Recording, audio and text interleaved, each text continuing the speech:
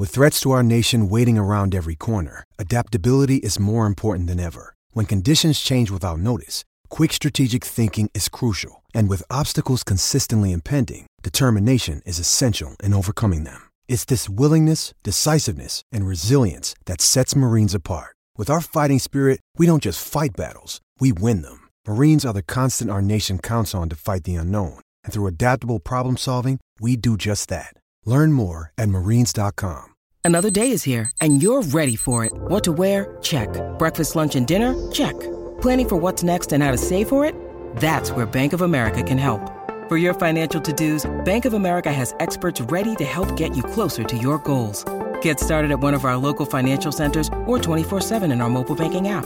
Find a location near you at bankofamerica.com/talktous. What would you like the power to do? Mobile banking requires downloading the app and is only available for select devices. Message and data rates may apply. Bank of America N.A., member FDIC. When you need mealtime inspiration, it's worth shopping Kroger, where you'll find over 30,000 mouth-watering choices that excite your inner foodie. And no matter what tasty choice you make, you'll enjoy our everyday low prices, plus extra ways to save, like digital coupons worth over $600 each week. You can also save up to $1 off per gallon at the pump with fuel points. More savings and more inspiring flavors make shopping Kroger worth it every time. Kroger, fresh for everyone. Fuel restrictions apply.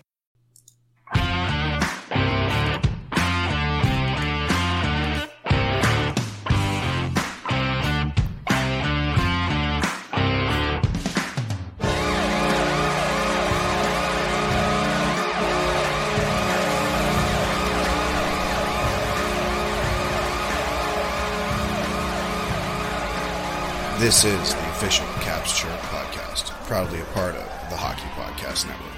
Every team, everywhere.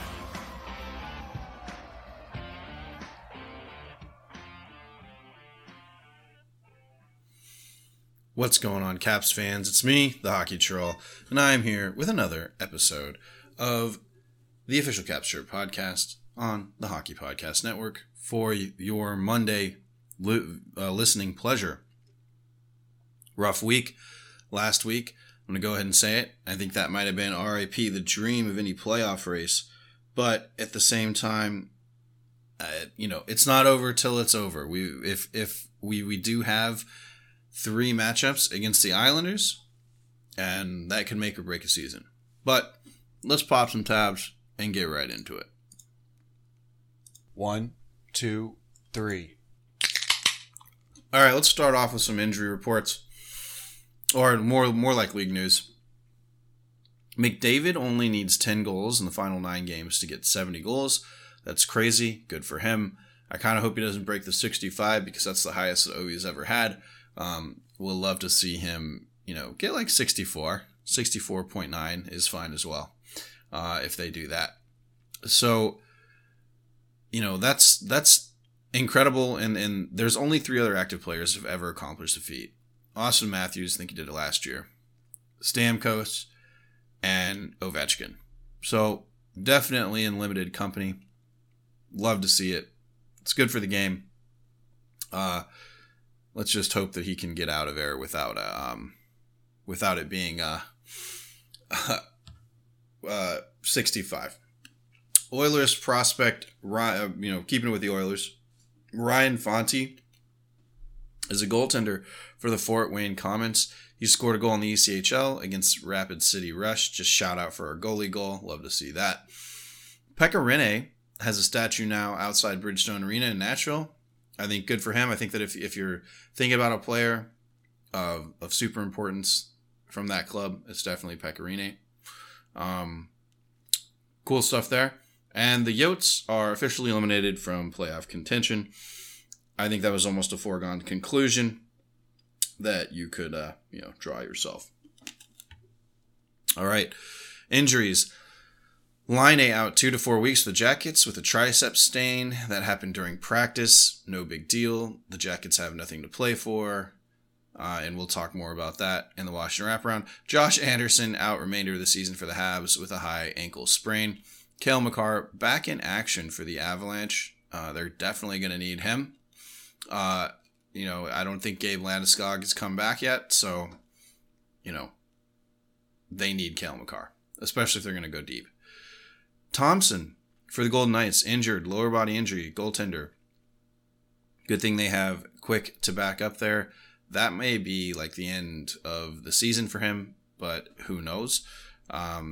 It's going to be long term though. More than a couple weeks, I'm thinking. Oliver Ekman-Larsson out for the season for the Canucks. Injury was described as a left ankle injury. So that could be a sprain, it could be a break, needs to be amputated, who knows. But definitely a career or a season ender for him. Suspensions. Two weird suspensions for literally the exact same thing this week. Blake Lizotte sussied 1 game for cross-checking Josh Morrissey, hit him in the head, quote-unquote, accidentally. And Morrissey on this play was like dropping his shit for a fight. So if you're dropping your gloves, you're really not expecting somebody to just come in and T-bone you with the stick. I definitely think that he deserved a game there. AJ Greer also suspended 1 game for cross-checking Mike Hoffman in the face off a neutral zone face-off. Let's be honest, Hoffman probably deserved it, but it's still very illegal. And since, again, though, he did it on quote-unquote accident, they gave him just a game as well. None of these players have a history. I mean, they're pretty young.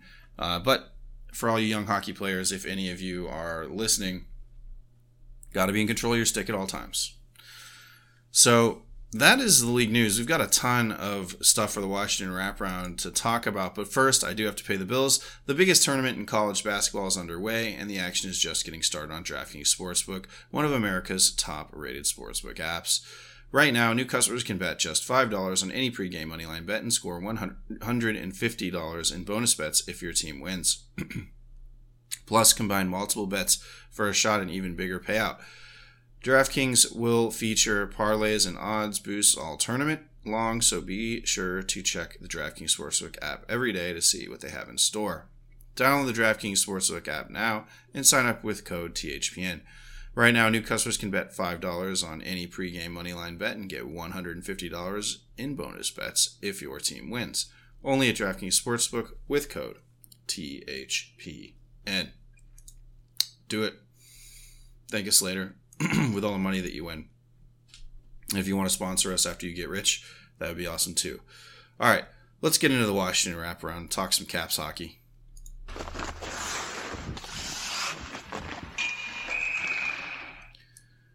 So apparently Kuznetsov has asked for a trade, and this, just as the general news here, he apparently did it last year too.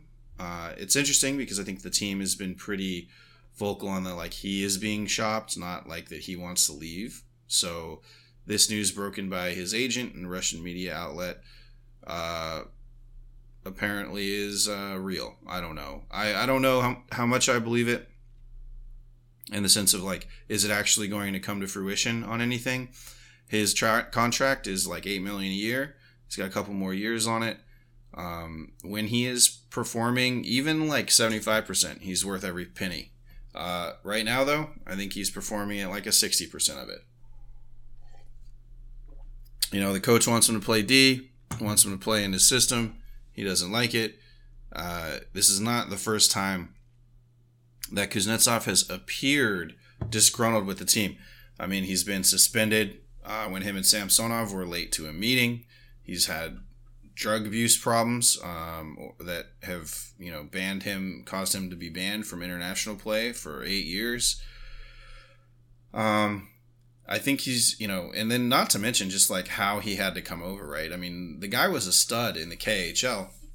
Comes over to, like, why would I come to North America when I'm making all this money, right? And the Caps drafted him.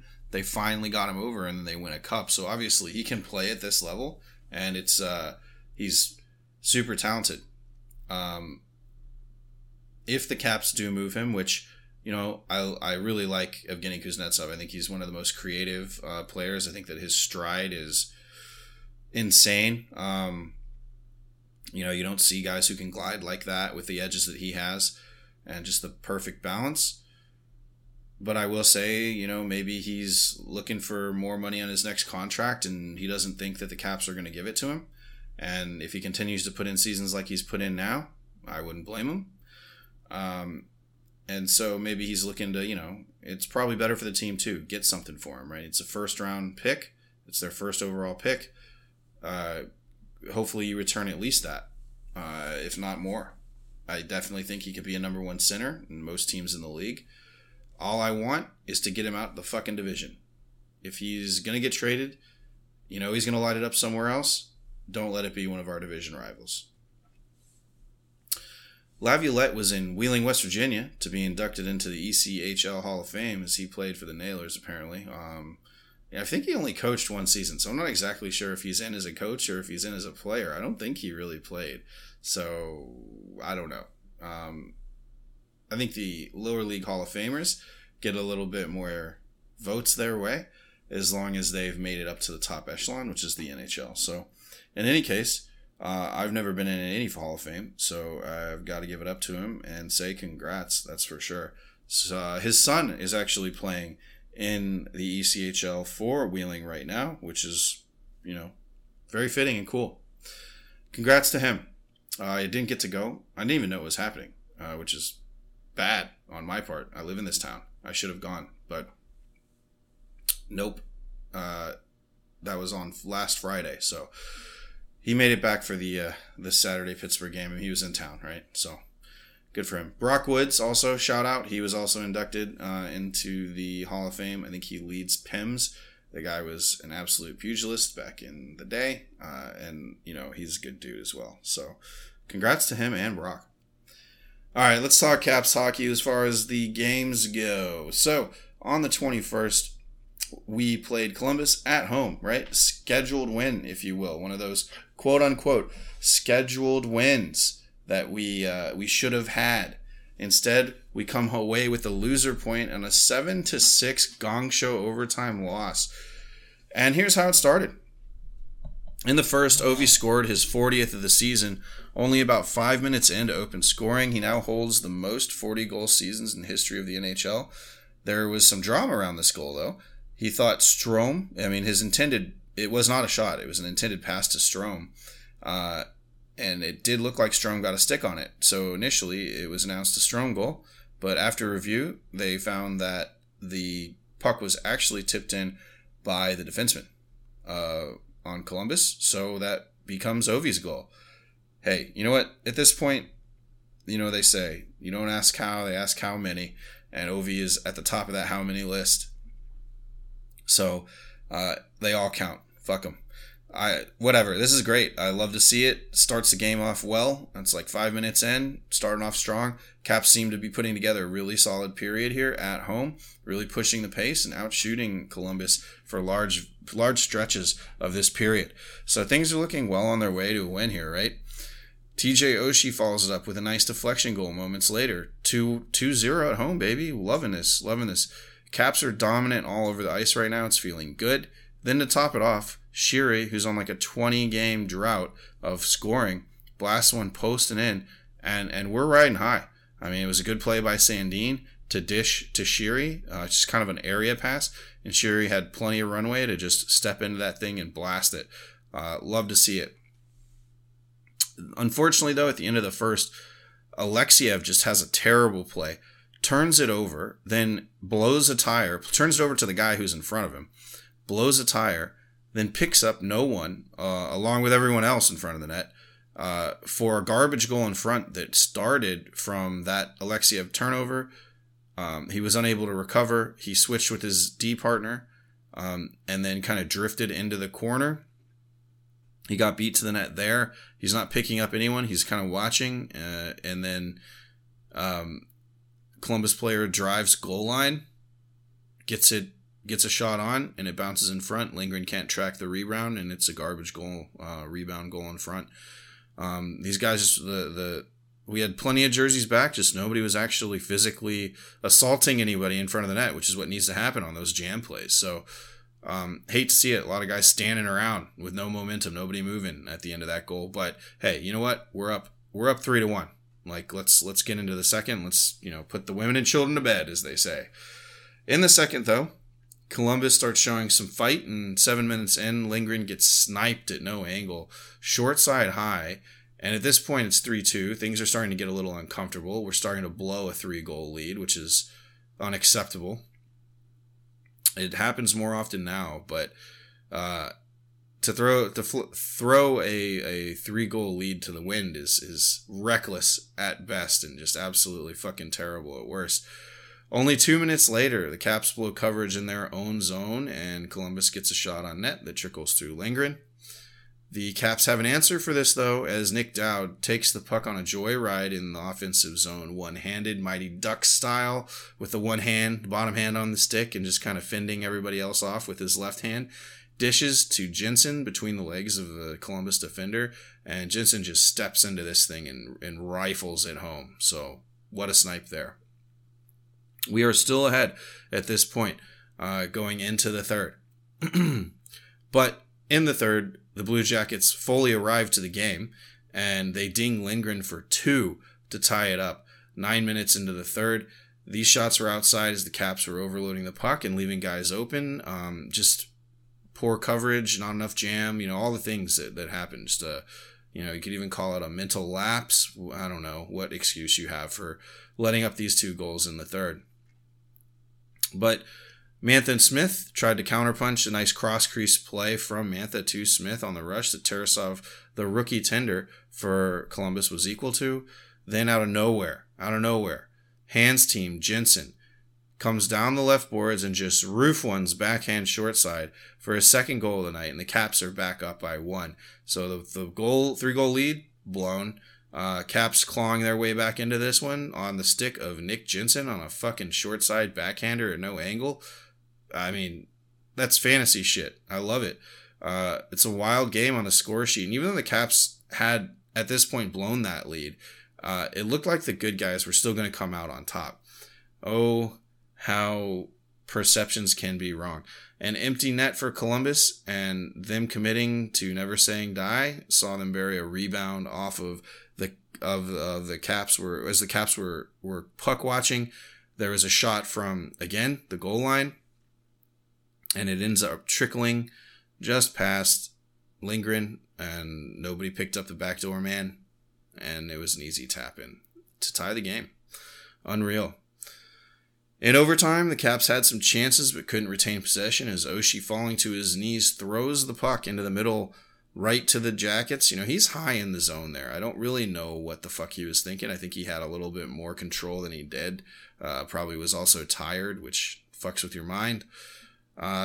Turns it over in the middle, right to 2 Jackets players, a 2-on-1 with Gaudreau and Roslovic. Gaudreau sent a very nice pass over to Roslovic, who made no mistake. He blasting like 1T top shelf, and that was for the win.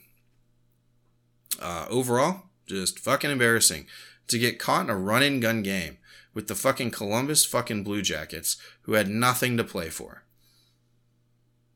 Why? Slow it down. Dump and chase. Play a fucking trap for all I fucking care. You're up by 2 goals going into the second, and you end up scoring 6 total. Ugh. I mean, you're going to get your chances. I just think a little bit of patience was necessary there. And you know what? Give it to Columbus. They came out and fucking hit us in the mouth several times, and we were unable to respond. Do I think that if that game went to a shootout, we would have won? Maybe, probably, but it didn't, and that's why you play the game. So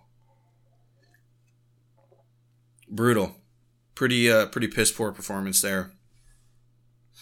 That's probably the season's worst loss, I would say. Not just because it was so timely, but because there was a 3-goal lead.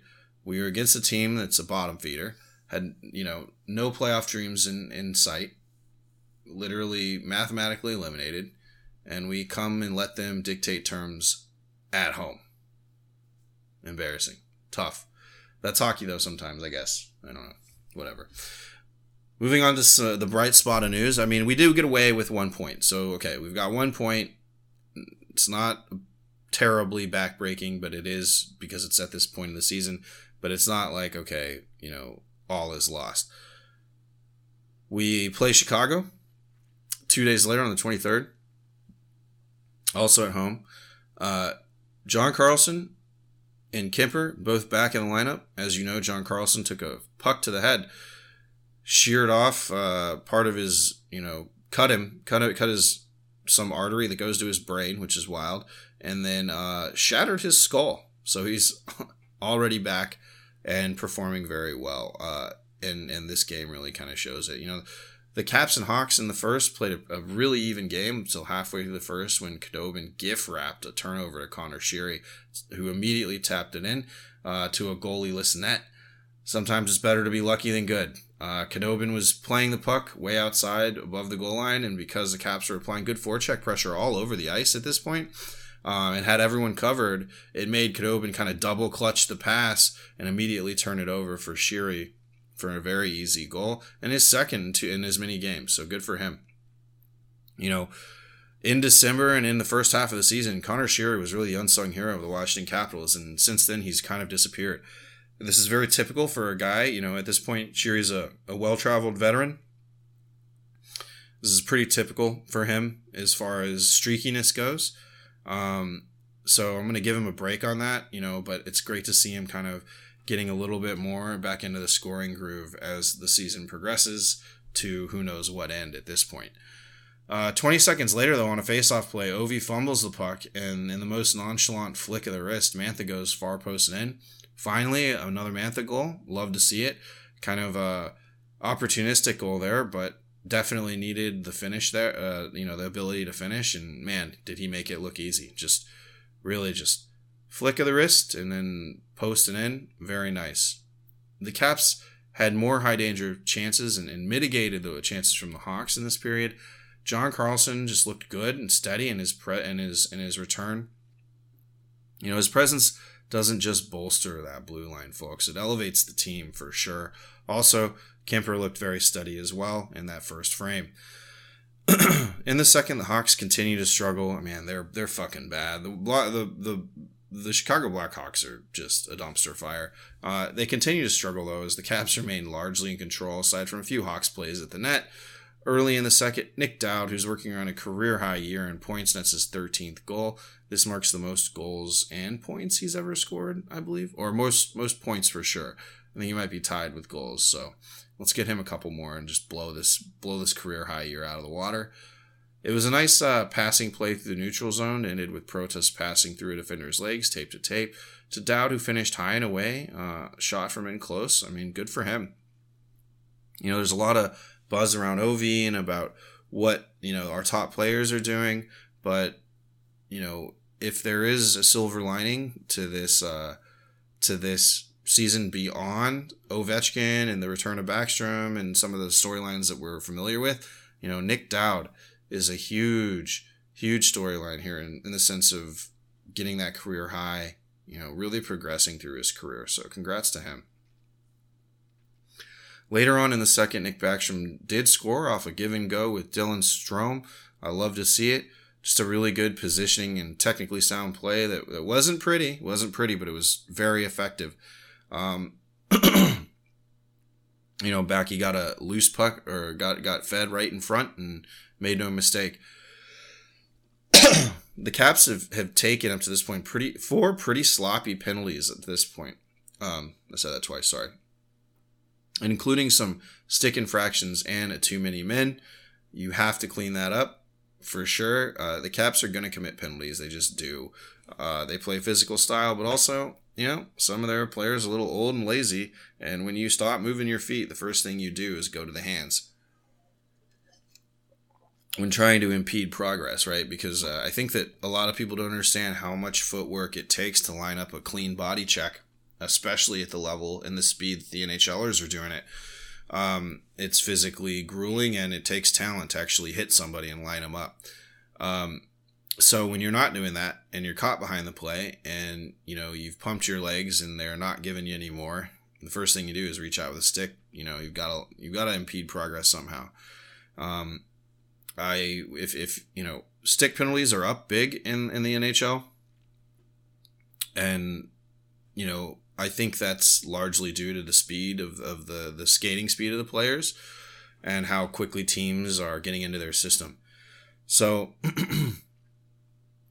on top of that, they're really taking out, you're not allowed to clutch and grab and hold and things like that as much as you were. So pretty standard stuff, but you can save yourself a headache by just not taking that penalty and moving your feet, quite honestly. And if you're burnt, and you need to take the penalty, then I guess you need to. But that's pretty rare when that happens. You'll know when a good penalty is taken. But even with these penalties, the Caps took full control of this game and had the puck in the O-zone, or moving that way this entire second frame. Early in the third, John Carlson continues to show his importance as he nets a goal. About a minute in, there's a power play marker with a change-up speed from the blue line. It's a second point in the game. A couple minutes later, Zaitsev gets his first goal of the season, ruining Kemper's shutout. You know, it's just, if you want to get your first goal, just play the Washington Capitals. We'll just give it to you. Or so it seems. Ovi, though, he took that personally, and with 5 minutes left, a vintage power forward goal from the grade 8. Ovi created a turnover and got those legs pumping to absolutely burn Seth Jones and score a nice forehand backhand Barry. You know, I love it. That's number 821 and number 41, our career, and number 41 on the season. A lot of people are going to say that, like, the Ovi spot office, like that left face-off circle is the classic Ovi goal. And while I agree it's a bit of a classic, I definitely think that, like, why Ovi is great and the goals that really, like, did it for me are not only those goals. I mean, all those goals do it for me, if you know what I mean. But the vintage power forward, young Ovi just taking the puck and not giving a fuck who's around him and getting through those people and going straight line. You know, no matter where he got the puck on the ice, could be in his own zone, could be behind his own goal. Just taking that puck and just straight line to the cage. Nobody's going to stop him. And either he burns you with a insane shot or he dangles you. And that's what we saw here. I love it. And that's for me, that's the vintage Ovechkin that we all know and love. This is how, this game right here is how the Columbus game should have gone. The Hawks are so bad, so I hope this gives the boys some fire going into the next game, which would be Pittsburgh, which is a must-win. The Caps pretty much dominated this game. Felt good to see. They can still do that, even if it is against the dumpster fire Hawks. And, something cool about the Hawks is they have both Caleb and Seth Jones on the blue line, two brothers. It sucks for the team's trash, the Hawks, but it's awesome these two brothers get to play together. I'm sure that's, in the youth levels, they probably play together quite often, but now they're doing it in the NHL. So, really cool. Not to mention all the pracky that they probably did away from the organizations that they played for. All right.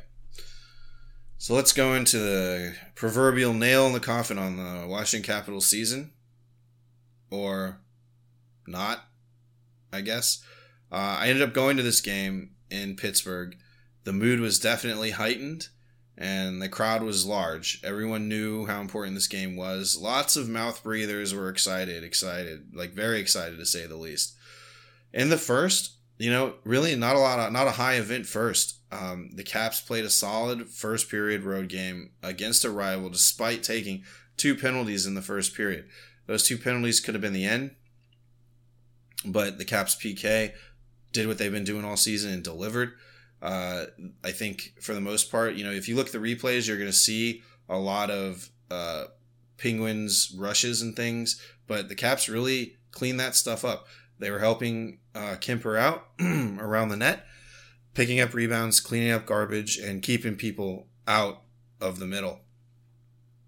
So, I was feeling very comfortable after the first, or as comfortable as you can get in the opposing Pittsburgh barn with the season on the line.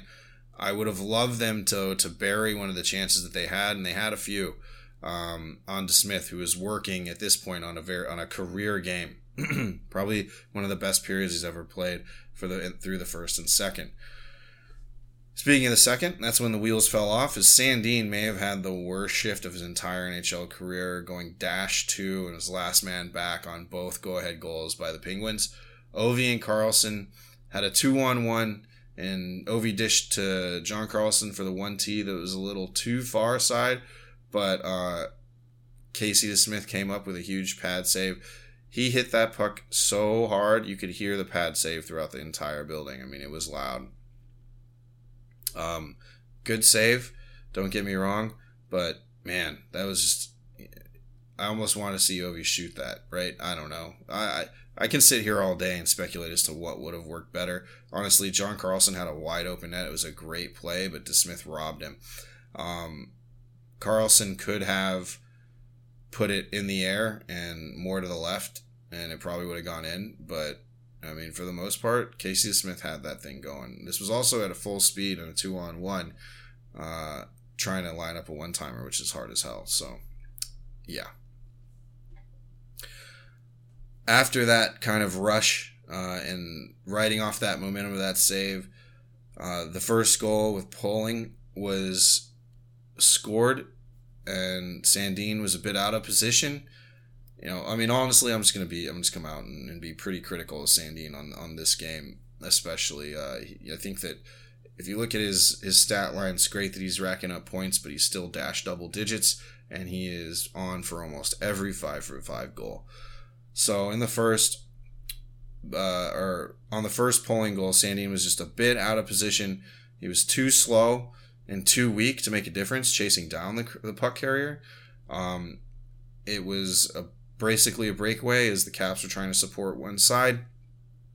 Sandin drifted too far to the right and could not recover on a guy that started the play level to him, which is always, with your last man back, alarming. And as the play broke down and the puck was dished up, he was just totally unable to recover, unable to push Poling out of position with his strength. Not a good look. And do I think Kemper was too deep in his net as well? Yes, but it's a breakaway. You can never really blame a goalie for that. Though this would have been a save, that would have been a game saver, most likely, for the Washington Capitals. Then on the second goal, which happened about a minute later, he again overplayed the situation on Ruhwedel's goal. He stepped too early, setting himself out of position just on the onset, and then had to hustle back, and then finally dropped to the ice for the pass. But, you know, at this point, that guy's not passing that. Ruhwedel was already inside the faceoff dot. You've got to stay on your feet and just take the fucking body. Do something. Anything to impede the shot. Get a stick in a lane.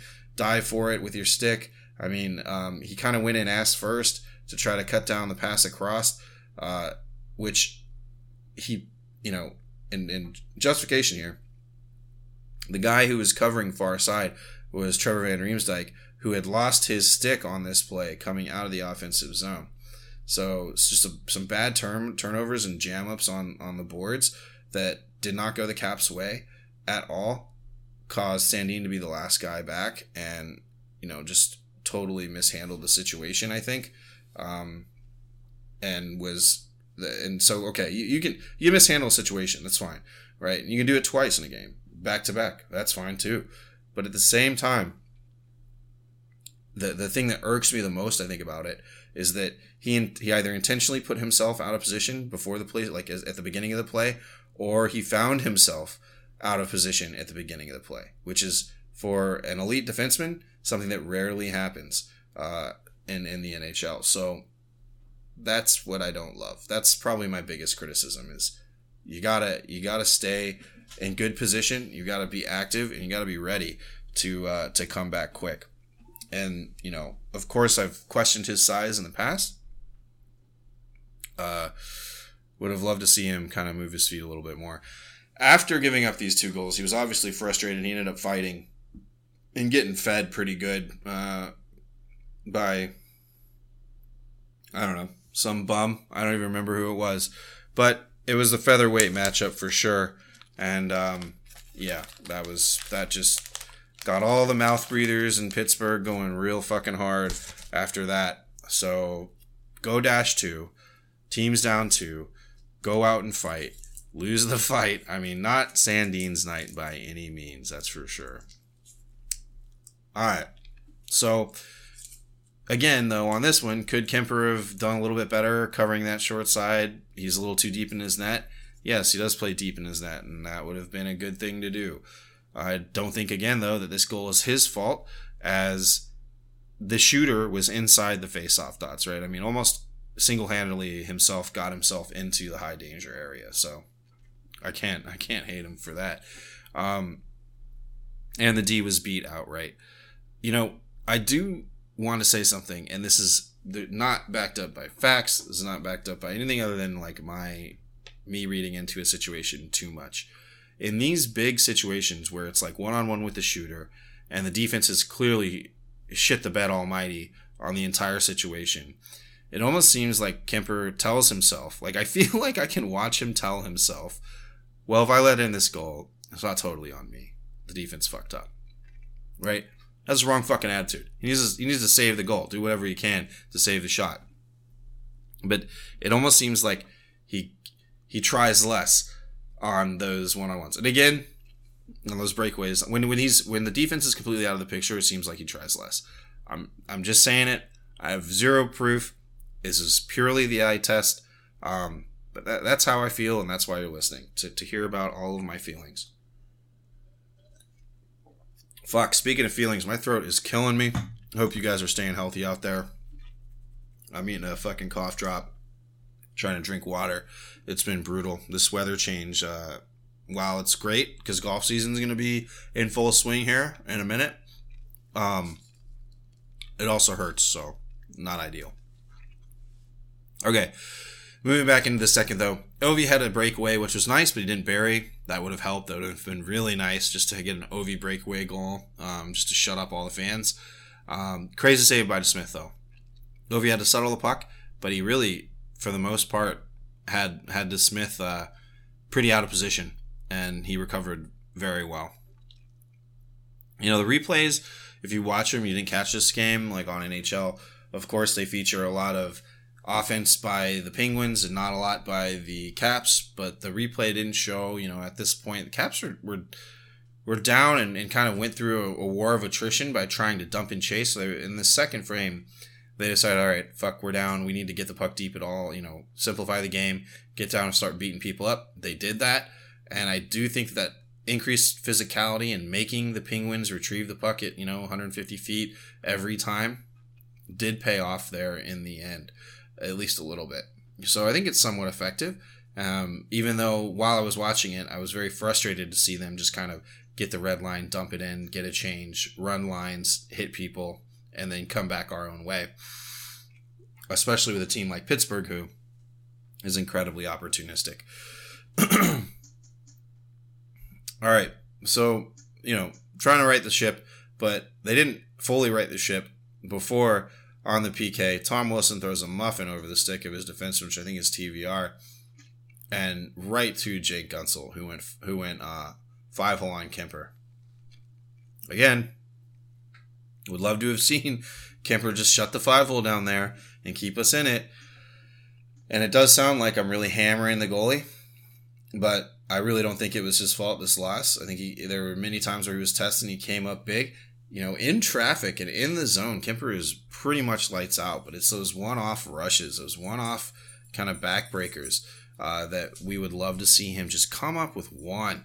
And that could steal a game, right? And, we talked from Joe from Tindy Talks, and he was like, Kemper's good, he's solid, he's technically very sound, but the problem is it just doesn't seem like he has that extra fight. He won't steal games for you. And that was his words. And, we talked earlier on the season, so I didn't want to give him too much credit on that assessment. But after watching a season of Kemper, I've got to agree.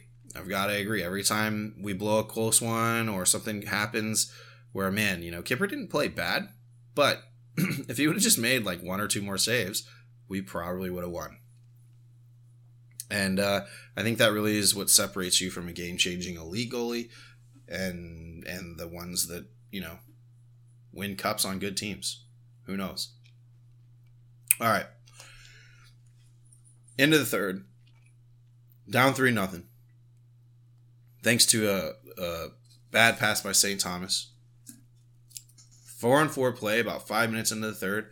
Letang coughs up a turnover, and Kuznetsov just masterfully and patiently went for the wraparound, waited the whole defense out, and found Big St. Thomas in the crease to ruin the DeSmith shutout. Good for Tom Wilson.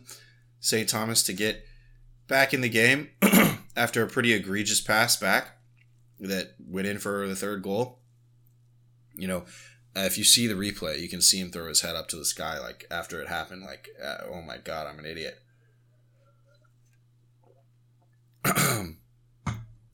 But give him a break. He got one back and started the scoring rally for the Capitals. That was pretty early on. So, 15 minutes and about 10 minutes later, it was just back and forth. The Penguins started to play a little bit more on their heels. They seemed, after they were up a couple goals, they seemed satisfied with continuing to turtle a little bit. Not a full-blown turtle, but all right, they're going to dump and chase it. That's fine. We'll play that game.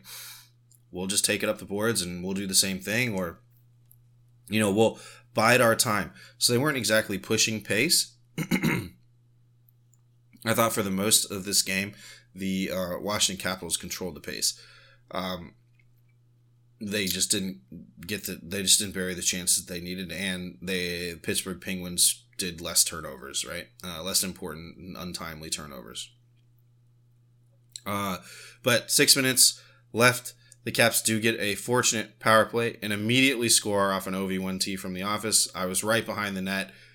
It was amazing to see. I was in the last row of the lower bowl behind the net, so you get a really good view of the whole ice along with just the attacking zone. So the sound of the slap shot, the puck hitting the stick or the ice, and the sight of the puck denting the twine were almost simultaneous. That's how fast Alex Ovechkin can rip them. And this one, I believe it went high, but I believe it just went right through Casey DeSmith, which shows not only was it fast, but it was a heavy shot as well. What a snip. That's all. Just fucking awesome. 2-3. The Caps have life. So I'm starting to feel better about this game after sitting through 2 periods of a bunch of mouth breathers, just being all Pittsburgh-like. With just under 3 minutes left, the Caps crash the net in desperation, and Sherry sends a puck across the crease for Nicholas Aube-Kubel, but he was tied up and stick-lifted until Dylan Strome, out of nowhere, coming from behind the net, hustles to the loose puck and buries it on the ice with his backhand. Amazing work ethic there and just staying involved with the chaos. I love to see it. I love Dylan Strome. He did a really good job there. So it's a tie game.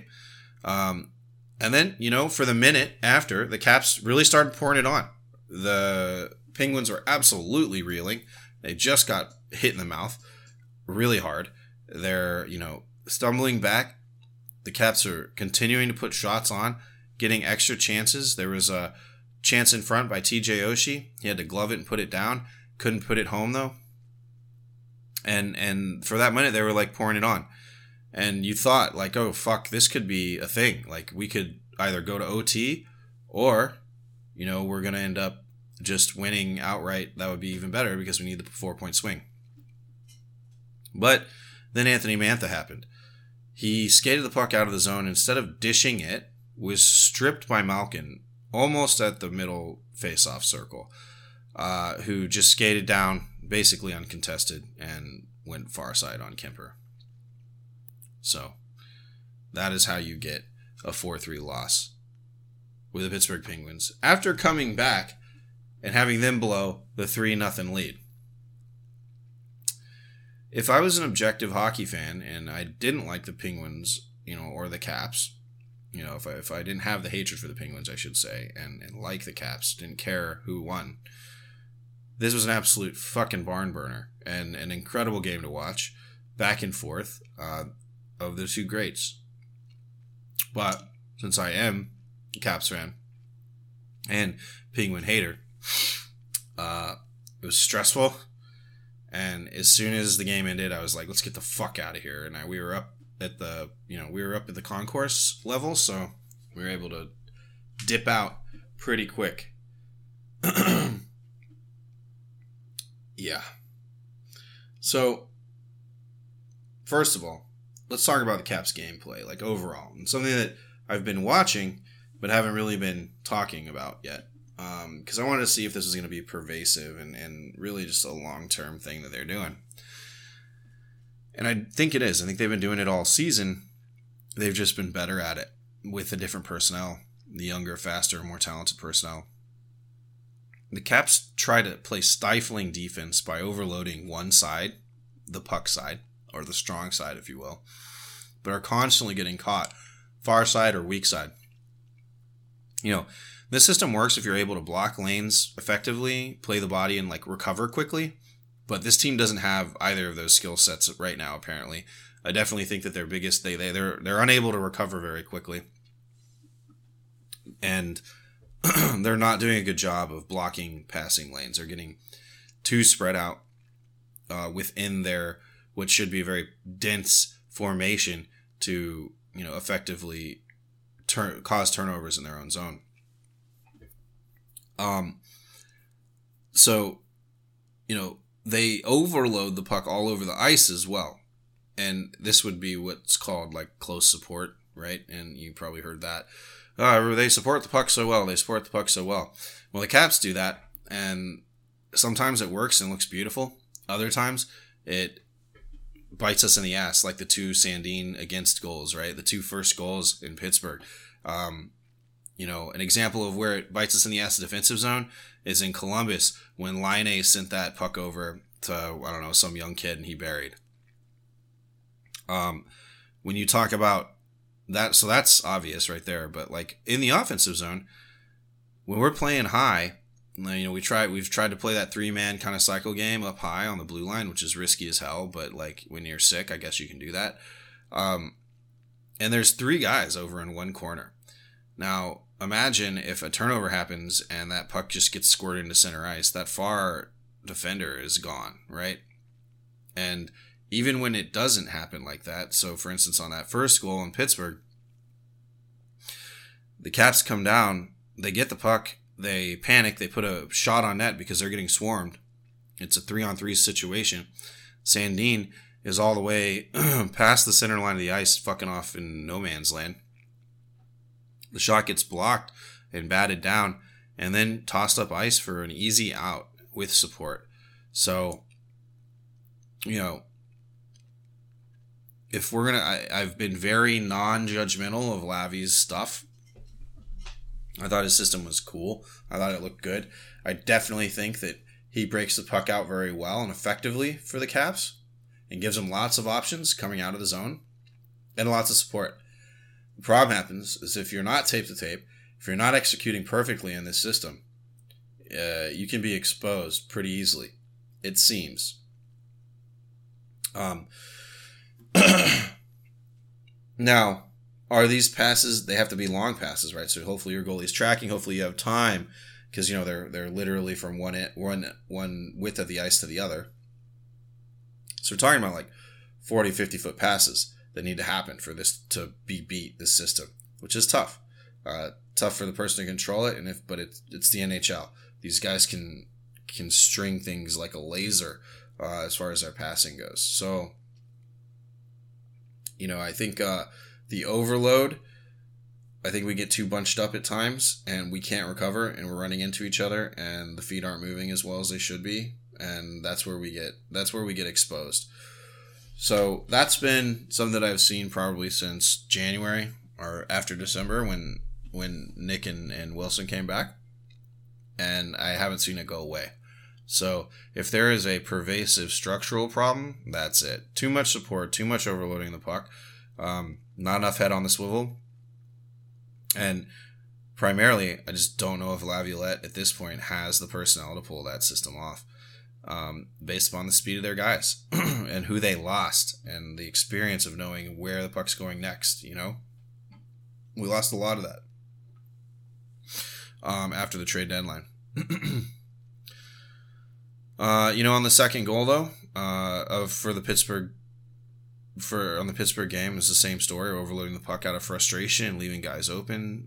Dowd steps up to the puck carrier as they're trying to break it out of the zone, who gets out against TVR who doesn't have a stick, and Kuzi is dragging ass back on the back check. I mean, it just spells disaster. Nobody picks up the shooter, and it's a goal.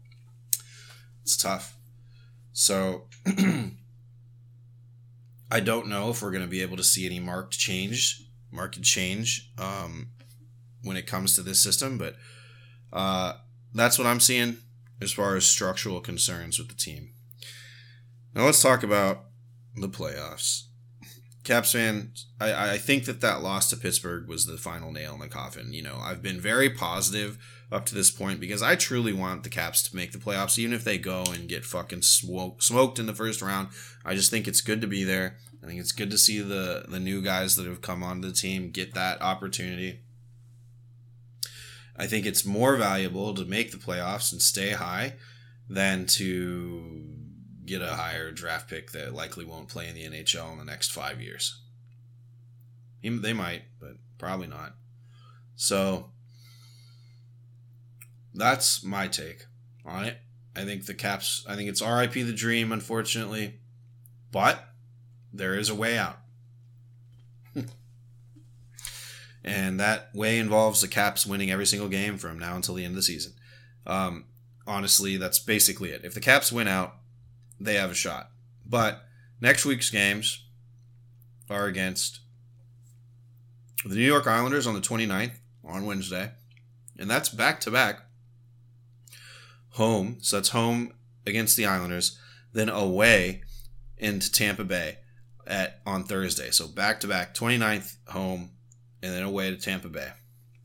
All right, that's 2 games next week. That's it. So I've got some rest. Then the rest of the games, the 2nd of April, the Rangers. The 6th of April, Montreal. The 8th, Florida, who, again, we're fighting for a wild card spot on. The 10th, the Islanders. The 11th, Boston.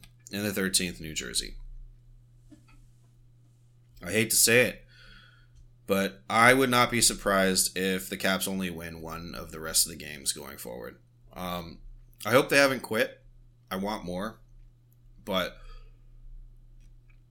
you know, if the 29th the Caps lose in pretty convincing fashion, it's 100% over. I think it's mathematically not able to be. It's almost brinking on mathematical limitation, right? Statistical limitation. The only thing that's really keeping them around right now is the 3 games. There's only 2 games. I've been saying 3. What the hell am I doing? The 2 games against the Islanders and the Florida game. That's the only thing. Those 3 games are the only things that are like keeping us alive. If we win all 3, maybe we have a chance. But we'd have to win all 3 and then beat, 2 more teams. And the way the Caps are playing, I just don't think it's possible right now. So, look forward to the offseason. We're getting a draft pick. It's somewhat high. I hate to be a Debbie Downer, folks, but I think that's all she wrote, which is sad. I'm saddened by this. But you can always self-medicate with lots of alcohol, and that's probably what I'm going to do right now. Caps fans, I will see you on Thursday. We have a interview with Nick Berlansky. I invite him on the podcast from the Tip of the Iceberg podcast to gloat a little bit about his team's recent success over the Washington Capitals in Pittsburgh. And we get a little bit of a vibe check as to what the Penguins are going to be doing, not only in the offseason, what they're going to be doing now, and what the playoffs have in store for them if they make it. They're more secure than us, that's for sure, but it's definitely not a foregone conclusion. So we still have at least, something to hope for in the sense of the playoffs as the Penguins not making it, and that's what I'm hoping for. So until Thursday, Caps fans, thanks for tuning in. It's Hockey Troll. Sign off.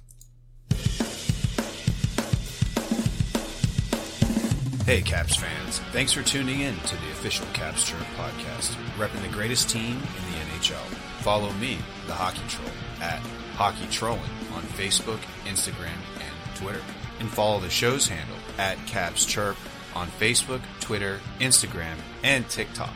Special thanks to the Hockey Podcast Network at HockeyPodNet on social and thehockeypodcastnetwork.com. The Hockey Podcast Network. Every team, everywhere. Check them out, or we're not friends anymore.